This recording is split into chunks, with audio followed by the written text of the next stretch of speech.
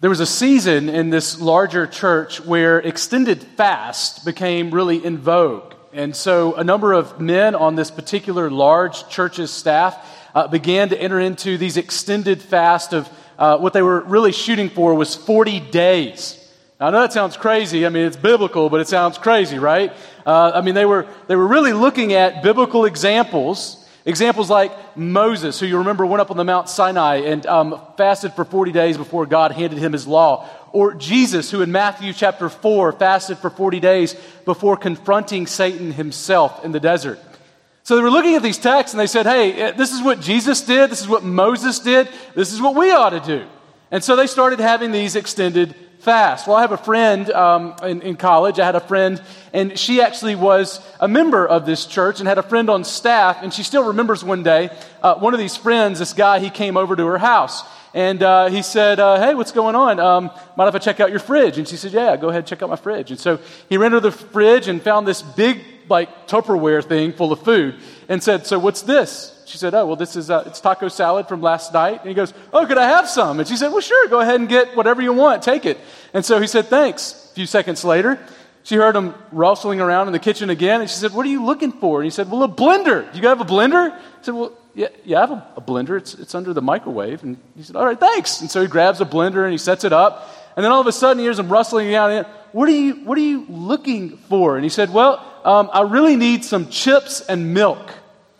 And so she said, well, okay, look, I give up. What are you doing in there? And he said, oh, well, I'm doing the 40-day fast, and so I'm just liquefying all my food, and so I'm going to have a taco salad for lunch today as part of my fast. I said, well, that's not fasting, right? Well, I think that what we had was a little bit of a confusion about what fasting is. I mean, either she was confused or he was confused, but there was a confusion about what it looks like to actually fast before the Lord. And so that's really what we're going to be thinking about this morning is fasting. In fact, as we look in Mark, we're going to be exposed to a group of people who come before Jesus, and they're a little confused about the disciples, and they're not fasting. And that's exactly what we're going to be looking at this morning. See, we're right back in Mark and his gospel in our series, The Amazing True Story of Jesus, where we've been thinking about who Jesus is according to gospel. Now, as you know, we've been going through this gospel, and we've seen that Mark has really given us a lot to think about as far as who Jesus is. In fact, he opens up his gospel by displaying the incredible, unparalleled authority of Jesus. He has authority over demons and sickness. And he had such authority that people had never seen before that often it leads the crowd stunned, saying something like, we've never seen anything like this before. But in chapter 2, where we are this morning, you'll remember as it began, the chapter begins with some confrontations where the Pharisees begin asking questions of Jesus about whether or not he was really playing by the right rules. I mean, Jesus doesn't look like he's doing what he ought to be doing if he is who he says he is. I mean, Jesus claimed to forgive sins, and he ate with sinners. And that left the Pharisees feeling a little bit like Jesus was spiritually careless, exactly like they would expect from those Galileans. So this week, Mark introduces us to yet another conflict with Jesus. They ask, why did Jesus' disciples feast while John's disciples and the Pharisees' disciples fast? Doesn't make sense. Remember, last time we were here, we left off with the disciples feasting with sinners, and now there's a conflict about fasting. And they're asking, why is it that your disciples are feasting with sinners when they ought to be fasting like other faithful renewal movements? And see, this is where Mark is going to introduce us to what Jesus has to say about fasting. And what we're going to see is that Jesus tells us that we will fast until Jesus returns so we can feast with God. We will fast until Jesus returns so that we can feast with God. That's the big idea that we're going to be thinking about this morning. Now, you'll remember that we just left Jesus feasting with sinners. The Pharisees did not like that. And here people have a problem because Jesus is not fasting like the others. His disciples aren't. He doesn't play by their rules. Now just take note of how this problem unfolds in verse 18. So look with me again in your copy of God's Word, Mark chapter 2, verse 18. And here's how the whole situation begins. Beginning in verse 18, this is what it says. Now John's disciples, and speaking of John the Baptist, and the Pharisees were fasting. And people came and said to him, "Why did John's disciples and the disciples of the Pharisees fast, but your disciples did not fast?" Now, our first point here is the disciples, we realize they didn't fast. They're not fasting. Now, we don't know who it is in this text that comes to Jesus with a question about his fasting, but apparently some in the crowds who have been following and watching him have noticed that Jesus, his disciples, are not fasting like other spiritual men do. Not like the Pharisees and not like John the Baptist and his followers. And maybe you're wondering this morning as you hear this, you're thinking to yourself, but what is fasting? I don't know if I really have a solid understanding of that myself. Well, if you don't know what fasting is, the Bible normally speaks of fasting as giving up food for spiritual reasons. You take a moment, a period of time, maybe a day, maybe a meal, maybe a week. In some cases in the Bible, we've seen 40 days, people spending without food so they can focus on spiritual needs and desires. Now, I still remember when I was in high school, I was at a youth camp, and David Nasser was speaking, and he said, "I want y'all all to take a fast, but you don't have to take a fast from food. You can take a fast from something else, right? Like TV." I remember thinking to myself, that's not right. That's not what fasting is.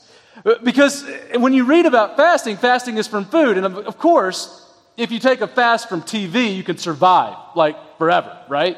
But if you fast from food, eventually you're going to die. There's nothing more basic than food. Food's a bigger deal. So is that really fasting if you take a break from something like TV or something other than food? That's a question I had in my mind. To be honest with you, I really thought that at the time David Nasser was weak. I mean, that's a weak way to fast, right? Like, let's go all in if we're going to do this.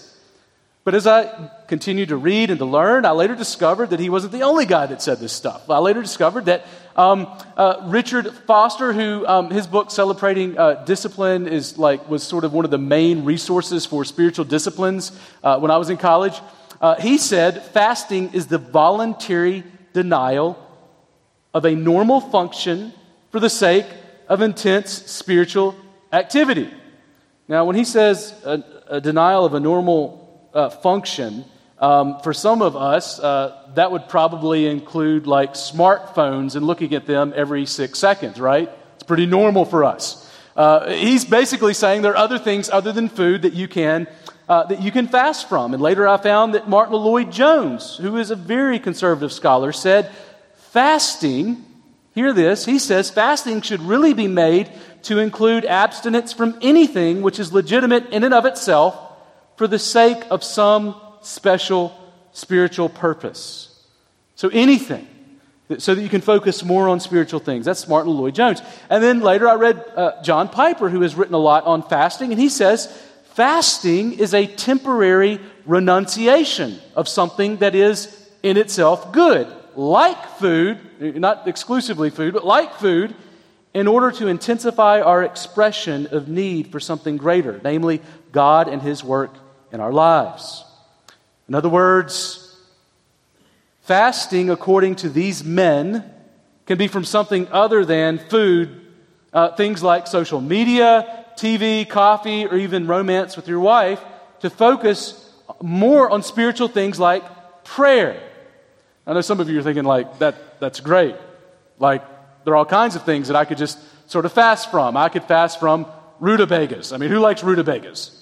I've been fasting from rutabagas faithfully since I was born. But what we know is remember, it has to be you're fasting from something that you normally would do and want. So if you're like, I'm going to fast from Diet Cokes, but you only drink regular Coke, you're not really doing anything, right? It's an intentional laying down of something that you normally do in your life that is difficult, that causes you to think and concentrate on why you are giving up this thing. It is self-denial to think about God and spiritual things and your need of Him. And there are a few things, as we see in here, there are a few things as basic as food. I think it's valid. I think it's valid to give up something other than food for a fast. But to be clear, the Bible normally speaks of fasting from food, not water, to pray for a litany of reasons that we're going to discuss in just a minute. So that's what fasting is. But what is the fasting problem here? What is it that these men, this crowd, is so upset about and confused about when they approach Jesus? See, Jesus' disciples don't seem to be breaking any specific biblical command concerning fasting. If you read through your Bible cover to cover, you'll find that the Bible says a lot about fasting. There are about 77 mentions of fasting in the Bible. But there are not a lot of explicit commands about fasting. We have one, right, in Leviticus when it's talking about Yom Kippur and the Day of Atonement. They had to fast then. But we don't really hear any other commands about fasting until you get to Zephaniah. And there it doesn't seem to be a command, but they've just decided to observe 4 other days, right, of fasting. And when you get to the New Testament, Jesus really isn't often telling people to fast in a commanding kind of sense. It's more like Jesus is just assuming it. So when he speaks of it in Matthew, he says, when you fast, right, this is how you do it. Not to be seen before men. I don't want you flaunting your fasting. But he says, I want you to understand that fasting is something that spiritual people just do. So the New Testament seems to speak of fasting as sparsely as parsley. It seems to assume fasting everywhere. So what's going on here? Why in Mark 2 are they upset about the fasting if it's not a violation of some clear biblical mandate? Well, I think commentator R.T. France is helpful. He tells us in his commentary that it seems that the real conflict here is over competing renewal movements, right? Jesus' followers simply don't seem to be as fervent, religious, or self-denying as the other movements in their fasting. And they're curious. They're like, why is it that you just don't look as spiritual as these other guys? I mean, they really put on a show with their fasting, and your guys just don't. And Jesus responds to their question with 3 illustrations to explain why Jesus' disciples have been feasting instead of fasting. And each illustration that we're about to look at makes the same basic point. And the same basic point is this: Jesus is ushering in a new creation that shouldn't be judged on past expectations, because he's about to change everything. In other words, what we're about to see is that Jesus is going to respond saying, you are trying to fit Jesus into some kind of expectational grid that you have created in your understanding of religion, and you don't understand that the God-man himself has just dropped down. He is the one around whom you need to reorient everything you think about yourself, God, and others, and how you meet with him and pursue him. Everything needs to change in light of who he is. So that leads us to a really important fact that I think if you are here and you're a non-Christian, that I'd like just for you to know. I know that a lot of religions fast. It's not just Christianity. We're not the only people that fast. All kinds of religions. We have Buddhist and Hindu and others who fast religiously. Muslims, of course, fast all the time. Ramadan, they must fast. It's kind of what defines you as a Muslim. But as Christians, we know that we are not defined by fasting, but by Christ. That's our identity. It's wrapped up in him. And we also know that as Christians, we are different in the sense that we have an earnest and great hope in our fasting. See, when we fast, we are not fasting to a God who has not revealed himself to us. We have not fasted. We do not fast to a God who has not already come down and entered into life with us in the form of Jesus Christ, who died for us and was raised from the dead and intercedes for us even now at the right hand of the Father. So that when we pray as fasting folks, we are praying through one, to one who has actually walked before us and knows our suffering, so that when we cry out to him, we know we have an audience with God himself who loves us, not as distant enemies or aliens or folks who are somehow like maybe closely but not deeply related to him. He looks at us as sons and daughters. And that's the hope that we have in fasting. It is a beautiful gift that Christians have that goes far beyond any other religion. So, let's look at Jesus and why he says these disciples didn't fast. Here's our second point. We should not expect the new to conform to the old. That's what he wants them to see. We don't expect the new, which is Jesus, to conform to the old, which is the Pharisees and John the Baptist and the other teachers of the past.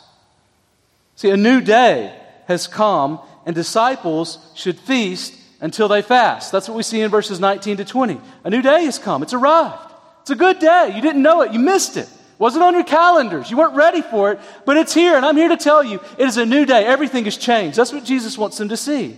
And just catch what Jesus does here. He counters their question with a question, asking, in verses 19 to 20, he asks them, he says this.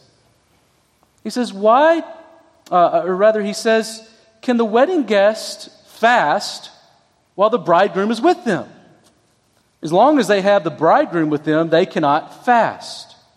So the days will come when the bridegroom will be taken away from them, and then they will fast in that day. Right? So you know here that you're not supposed to fast. It's common sense. You're not supposed to fast at a wedding, right? I mean, it's probably a bad sign if you show up to a wedding and the bride has been fasting, not because she wants to fit into her wedding gown, but because she is terrified and prayerful about the man that she's about to be stuck with for the rest of her life. It's not a good thing, right? I mean, fasting is something that typically you do when you have earnest need and desire and you're beseeching God's face for help. And hopefully your wedding is at the time that you're looking for real help, right? And here Jesus says something really obvious. Look, when you're at a wedding, you don't fast. That's not the time to fast. The wedding is a time for celebration and rejoicing and joy.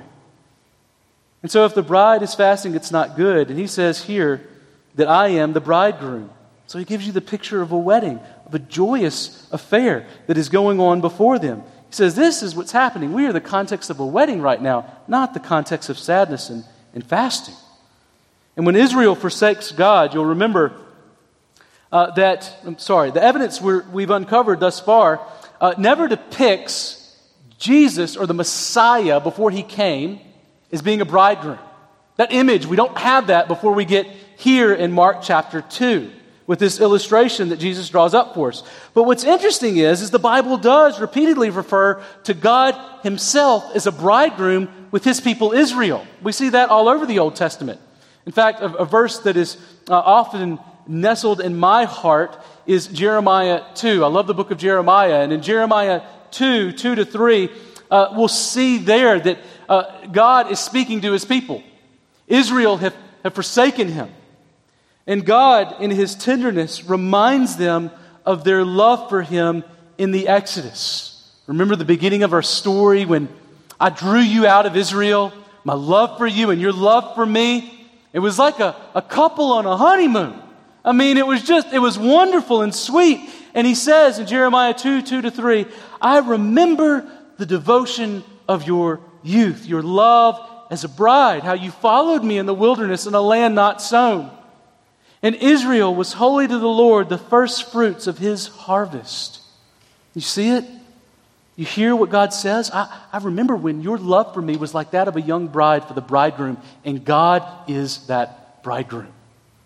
Maybe Jesus here in Mark 2 is just tipping the hat to the fact that he's God yet again. But him speaking of here, I think he is saying something else.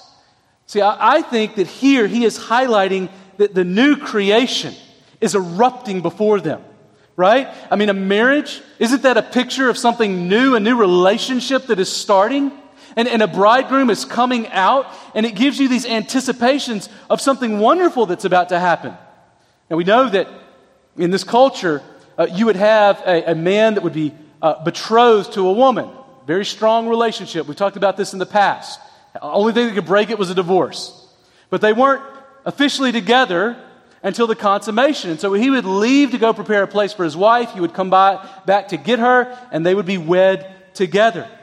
And so here we see this picture of Jesus coming for his bride as the great bridegroom, as the beginning of a new creation. This is not a new image in the Bible. We see it all over the place. You'll remember the pinnacle of that first creation in Genesis 1. It was God's creation of man and woman in his image and after his likeness. He put that marriage together as the pinnacle of his creative act. saying, this, above all else, will express who I am before creation, bearing my image all over the universe. And isn't that the point here? Isn't this a picture that Jesus has come to do something new? Now, I don't think this is talking about the Old Testament as opposed to the New Testament here. I don't think that's where he's going with this, saying that Jesus has come to do away with the Old Testament. See, here John and the Pharisees represent the old, dead man created standards which are unable to give life. And Jesus represents what is new and able to bring new life. He's saying you don't need to look to John the Baptist and the Pharisees and try to look at their standards and turn around and judge me. I am here as the great judge. I am the one by whom all the standards are set. Something new is happening before you. Now here's the deal. I believe that he really gives us a picture in these these short two verses about fasting. I think we can learn three things at least about fasting that I don't want us to miss. Three things about fasting I don't want us to miss here. In verses 20 to 21.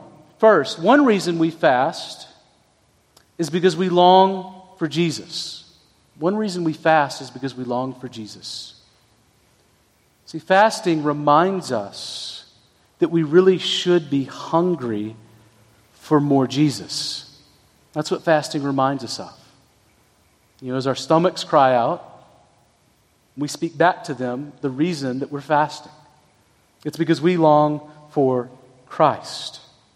We don't want to get too comfortable in this broken world. And many of us have all kinds of experiences that help remind us not to get too comfortable, right? Maybe that's you this morning. You're thinking, I don't need to be reminded not to be comfortable in this world. You're sick.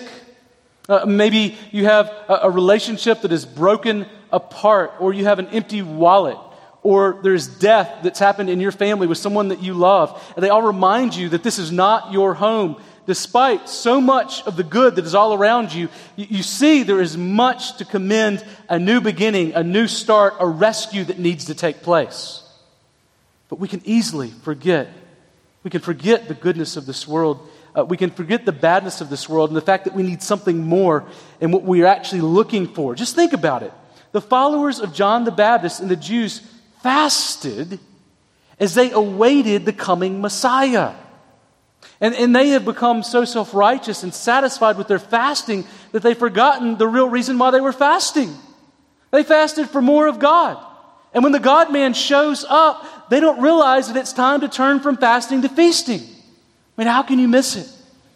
We need more Jesus. But there's a second thing that we see here about fasting, and that's that we should still fast today. We should still fast today. You might say, I didn't see that in the text. Where was that? I saw it say the disciples didn't have to fast because Jesus is here. And I think that's good news. But notice that Jesus says in verse 20 that he will be taken away from them, these disciples, and then they will fast in that day. And see, it's that day today. The day that he's speaking of, that he was taken away, was the day that he died on the cross and was buried and was raised again. And then came down and taught, and then ascended to the heavens where he sits now enthroned. So he's not with them anymore. And he says, this is the day that we fast. And it's still that day until Jesus comes back. So as they should have been fasting before Jesus came, because we're looking for Jesus, but then they stop because Jesus is here, we're good now. Well, now Jesus has gone to heaven again, and he's going to come back. And so we fast until he gets back, right? It's exactly what he's saying. We fast until that day. Of course, here Jesus, speaking of that, gives us this promise that one day we will be reunited with Jesus when he returns to judge the living and the dead. But until that day, we fast. You remember, you can fast from a variety of things. It's normally food. And it's important when you fast to focus your fast. Okay? So we're going to be talking about fasting in a minute. We don't want just like not to eat and feel like we've pleased God, but we ought to be coupling it with intentional prayer, where we're focusing on something, some need that we have, some hope that we have. Famed missionary David Livingstone, speaking of this, says, fasting and vigils without a special object in view are time to run waste. So it's a helpful discipline spiritually to fast, Many of the great men and women of the past that we respect fasted.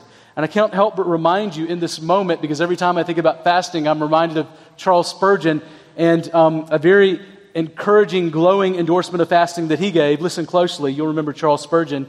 He said this should inspire you. I can advise brethren to try fasting. It will be good for their health, and it certainly will not harm them. Okay, y'all weren't listening. It's supposed to be funny. Help the pastor out. Yeah, he says, it's going to be good for your health and it's not going to hurt you. I think we can do more than that, right? We can do more than it's just not going to hurt you.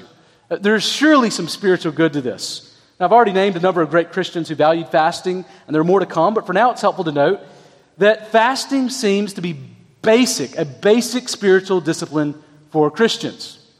Now, you can fast for 1 day or 3 days, or you can do an extended fast for a week or more. You always want to make sure you drink plenty of water, and I would suggest juice if you're going to be fasting more than 3 days, especially if you start shaking and that sort of thing. But we know that fasting is something that we ought to be doing right now as we are able. It's not a command, but it is something that we should do as we are able to do. It's a good thing.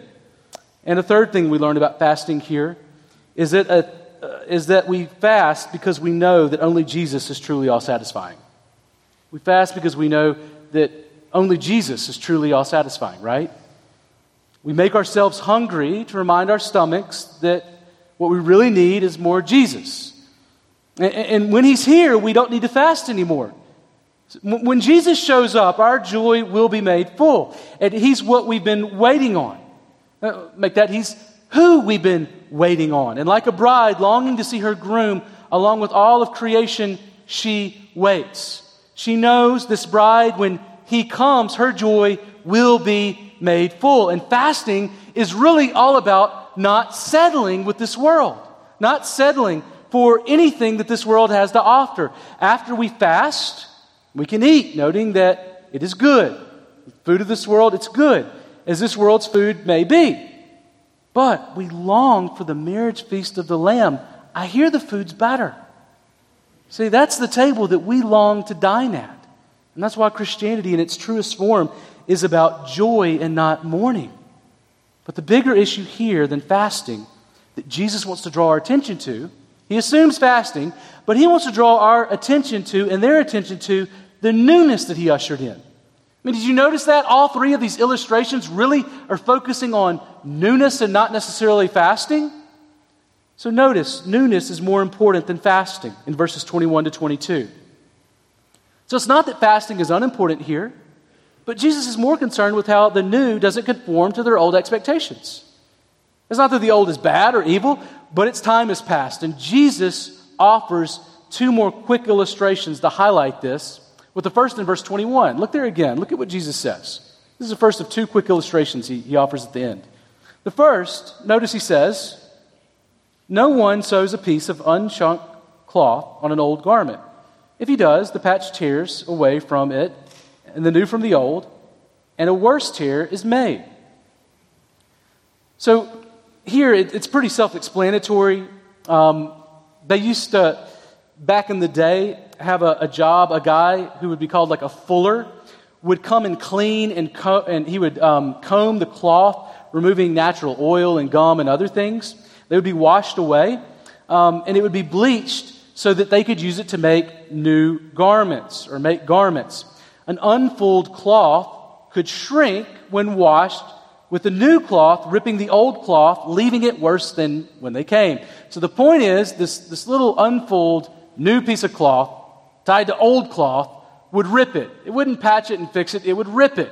It couldn't contain the new thing that had happened. It couldn't fit into the grid. Now, the other picture that he gives is one of wineskins. Look in verse 22 there. He says, "And no one puts new wine into old wineskins. If he does, the wine will burst the skins, and the wine is destroyed, and so are the skins. But new wine is for fresh wineskins." Now, again, back then they made wineskins of soft, pliable leather. And that leather, over time and use, would grow brittle. and it would lose that elasticity that was necessary for new wine that would come in and ferment and expand. And so, new wine could cause an old wine bag to explode. Now, his point is that Jesus is this bridegroom who has newly come in, ushering in the new creation.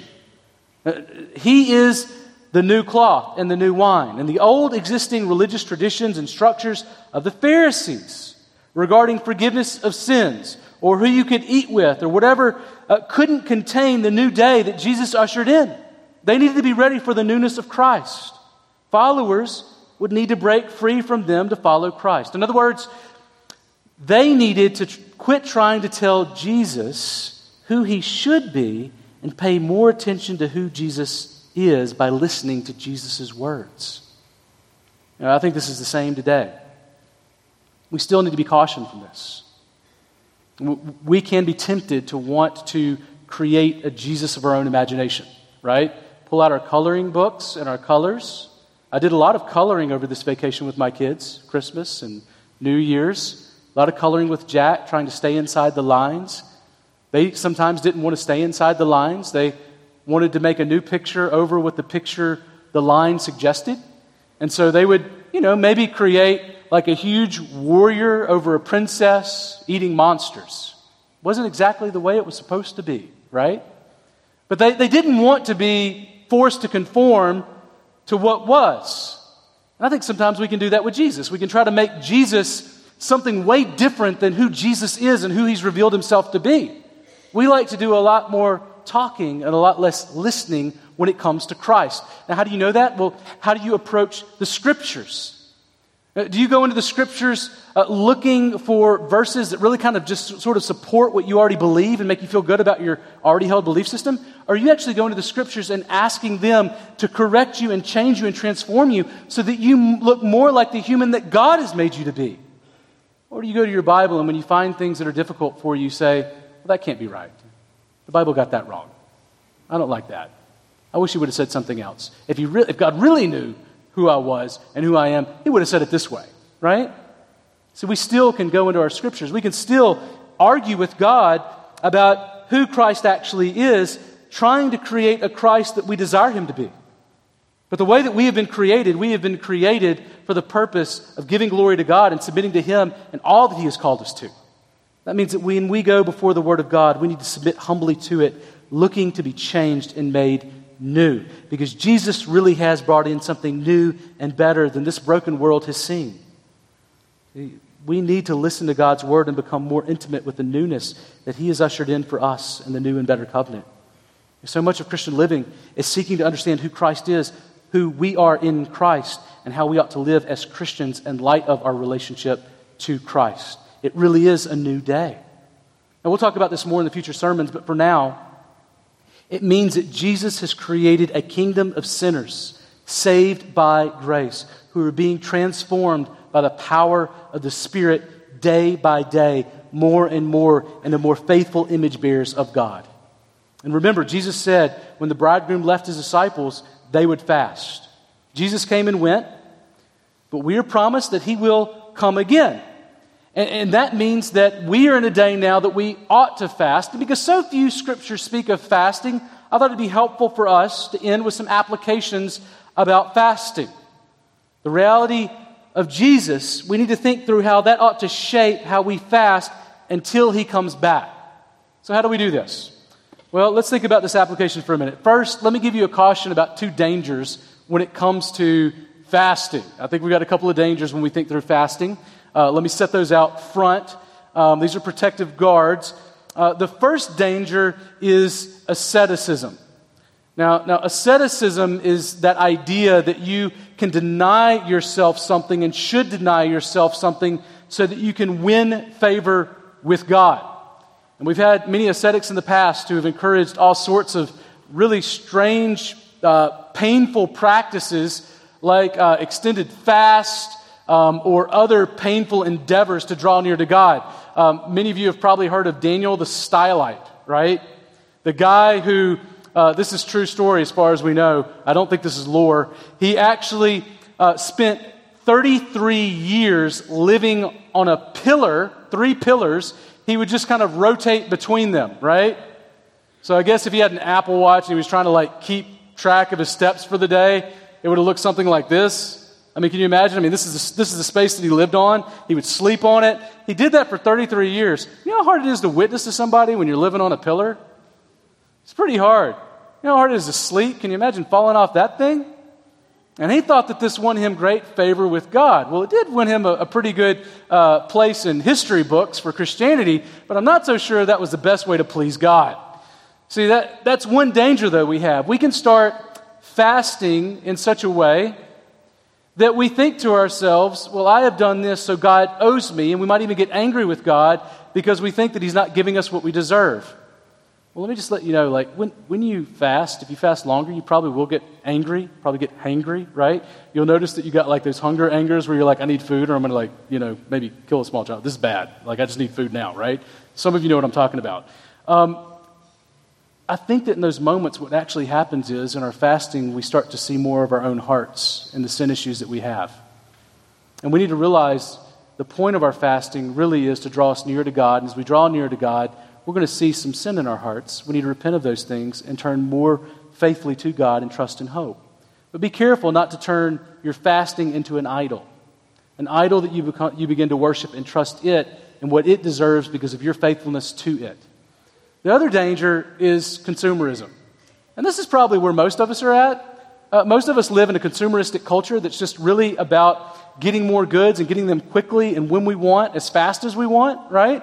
I mean, it's hard to think about fasting in a culture where you got McDonald's or Chick-fil-A and you're like, I can go through a drive-thru and, oh man, I just broke my fast. That took like 2 seconds. I didn't have to go out and kill a chicken to, kill this fast. I just went to a window, ordered, 5 seconds later, I was remembering that I was supposed to be fasting today. We just live in this consumeristic culture that tells us that, it's all about getting more and getting it now. And in that culture, we can forget about the value of fasting. So hear me. Asceticism can tell you that you need to idolize fasting. Consumerism can tell you that there's no value in it. And you just want value. And some of us are probably somewhere between those, maybe on one end of the spectrum. One we don't because we're like, what's it going to do for me? Like, is it really going to succeed in what I'm looking for to get out of it? The other is, I'm going to do it and God's really going to owe me if I do this. And we need to understand that neither of those are true.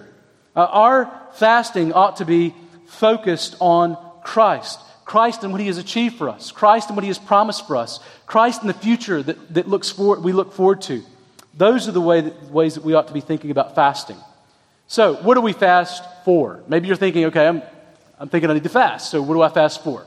Well, let me give you some things that you can fast for. See, we find in the Bible all kinds of illustrations of fasting. One, we've already seen that we fast to remind our hearts to hunger after heaven, after the presence of God, right? We just saw that with Jesus.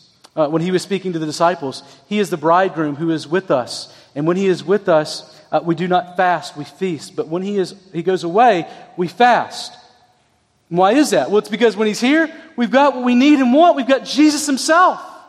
And when He's away, we don't have Jesus like we want Him, and we want Him back. And that's why we fast. We want more of God. And we fast to remind our stomachs that man doesn't live by bread alone. We need Jesus Himself. There's a second thing that we fast for in the Bible. We fast to fight sin. You'll remember that Jesus in Matthew 4 is about to be tempted by Satan himself, and He fasted 40 days before going before Satan to fight him with nothing but God's Word. And friends, that gives us, I believe, a picture of the way that we ought to face temptation. If we are struggling with sins, if you have a sin that you're struggling with this morning, maybe you need to fast and pray that God would help you conquer that sin, that He would bring help around you to help you defeat that. See, fasting helps us recalibrate our hearts to the glory of God. The third thing that we fast for is to strengthen prayer. You'll remember that before leading exiles back to Jerusalem, Ezra held a fast to protect them on their journey. In Ezra 8:23, he says, because of the danger we feared, we fasted and petitioned our God about this, and He answered our prayers. So may we pray this way for God to heal sickness over folks in our congregation. Let's fast and pray that those who are sick would be healed. Let's pray and fast that we would see more people saved locally and globally. Let's fast that people would come to Christ. Fourth thing that we see prayer for and fasting in the Bible is seeking God's guidance.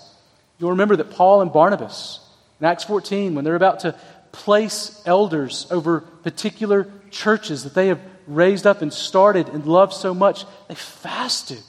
They fasted to think about who they would entrust these people they loved so much, God's people, who they'd entrust their souls with. They fasted over that. We see also in the Bible evidence that they prayed and fasted for deliverance and protection, like Queen Esther.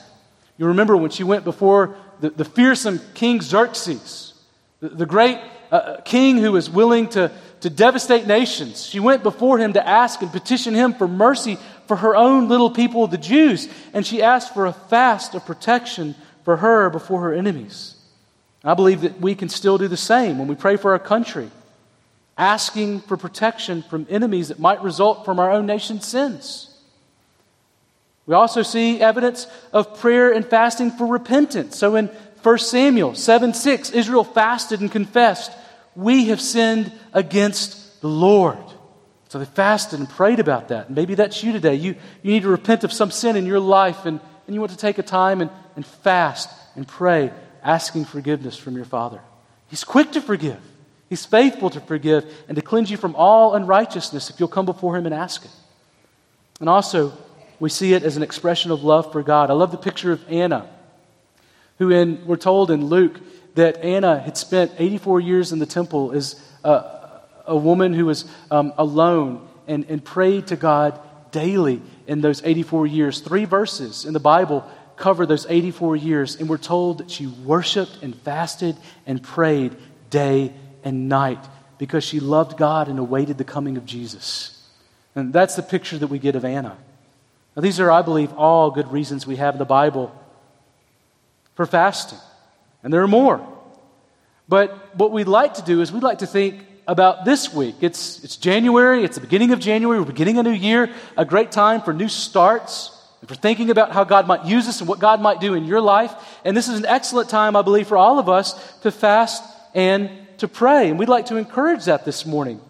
Now, before we talk about what we're going to do, I want to read you an encouraging quote by Hudson Taylor, that famed missionary to Burma, and what he said about fasting.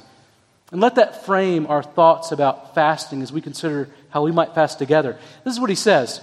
In Shanxi, I found Chinese Christians who were accustomed to spend time in fasting and prayer. They recognized that this fasting, which so many dislike, which requires faith in God, since it makes one feel weak and poorly, is really a divinely appointed means of grace. Perhaps the greatest hindrance to our work is our own imagined strength. And in fasting, we learn what poor, weak creatures we are, dependent on a meal of meat for the little strength with which we are so apt to lean upon. See, fasting and prayer, it reminds us of our weakness before God and our need of Him. And so we want to, as elders, encourage you to join us in a corporate fast this coming week. I know you hadn't planned for it. Maybe that's good. Maybe we caught you by surprise, and you can do it before you think too much about it. But hopefully you'll think more about it, and you'll realize that this is something that Jesus would encourage us to do. Now, you'll notice that this morning in your bulletin, we did hand out this little card. Everybody got one of these? Have you lost it already? It's a little card. Can I see it? If you maybe just hold it up, that'll let me know that we're tracking. Yeah, so this is a little card that we've handed out. And you'll notice what it says. It says, I'm committing to fast one day this week. Now, we don't want you to flaunt your fasting. We know what Jesus says about that. But we do want to keep up with what day people are fasting on. We would love if we had somebody fast every day this week through Saturday, so Monday through Saturday. We're encouraging you, if you would, just to send us an email if you're going to take us up on this, so that we know that we have somebody for every day. I actually already have decided that Tom McClellan, who's on sound in the back, he's going to fast for every day that nobody signs up for. So you could really help Tom out if you just let us know if you're fasting on a day, so that he doesn't have to fast all the days. I'm taking Friday, so I just wanted to let you know. That's the day. One day I spend a lot of time on writing sermon, and I'll be in God's Word, and it'll be a great time of fasting for me and prayer intermittently. we're opening it up so that you can fast in different ways. We don't want to be legalistic about this because the Bible's not, but we wanted to let you know that there are different ways you could do this. We would encourage sun up to sundown, right? So that means that if you were to do Monday, you still could watch the football game and eat and stuff. And aren't you glad we're doing this in January rather than doing this in June? So sun up to sundown, a lot closer together, right? We're helping you out. And so what we want to do is basically spend that time praying to God about something specific. Now, on this card, we've got a number of things that we would love to have you pray for. New baptism candidates coming up. We have some baptisms coming up next week and so on, and we'd like you to pray for those folks specifically. We also would love for you to pray for our leadership, our elders, and our deacons. We need God's help. We'd love to have your prayer over that. Members with illness, specific folks. I can tell you one thing I'll be praying for is my wife. Y'all can pray for what you've got. Maybe you have somebody who's sick. Maybe you're single and you're like, man, I would love a wife or a husband. And I'd love a godly wife or a husband. And I know I'm going to need God for that. So maybe you could just take that time of fasting to pray and ask for that God would give you a godly spouse. Maybe you've got a child coming and you want to pray for their safety and that they would come to know the Lord at an early age. Great use for that time. You could pray for specific lost family or friends that you would love to see come to Christ. Fast and pray that God would save their souls. You can pray for our newly elected government. Maybe you're just really scared about the government, or maybe you're really happy. Either way, you could pray and pray that our country would honor God and that God would have a blessing on us. And you can pray for our missionaries, and you can find all of those, of course, on the internet. So we want to pray together for those things. You'll notice on the back we had explicit folks that you can be praying for. Again, there might be something expressly specific that you want to pray for. We would like, though, for you to find something and zero in and focus on praying for that thing. Now, in addition to that, collectively pray for our church and those sorts of things, but those specific areas that I told you about, make those focused times of your prayer. Now, you might be saying, I don't know if I want to go sun up to sundown. Maybe you can't for medical reasons, but you want to pray. Let us know. We would love to have your prayers if you can't do it for medical reasons. Could be that you're like, it's not for medical reasons. It's just I don't think I can make it a whole day. I think I could maybe do a meal. Let's start slow, Pastor. Well, do a meal. Let us know you're going to be doing a meal. We'd love to know what day it is and be encouraged by the fact that you're participating with us. So that's what we're going to be doing this coming week. If you would commit to emailing us and letting us know when you're going to be doing that again, that would be great. I would love if we had people Monday, Tuesday, Wednesday, Thursday, Friday, Saturday praying and fasting over these issues. I really do believe that God loves when His people pray and fast to Him, showing our weakness and our dependence on His strength. So let's begin the year doing that, confessing together that we are dependent on the strength of God, not on our own strengths and efforts. Will you pray with me? Let's pray together.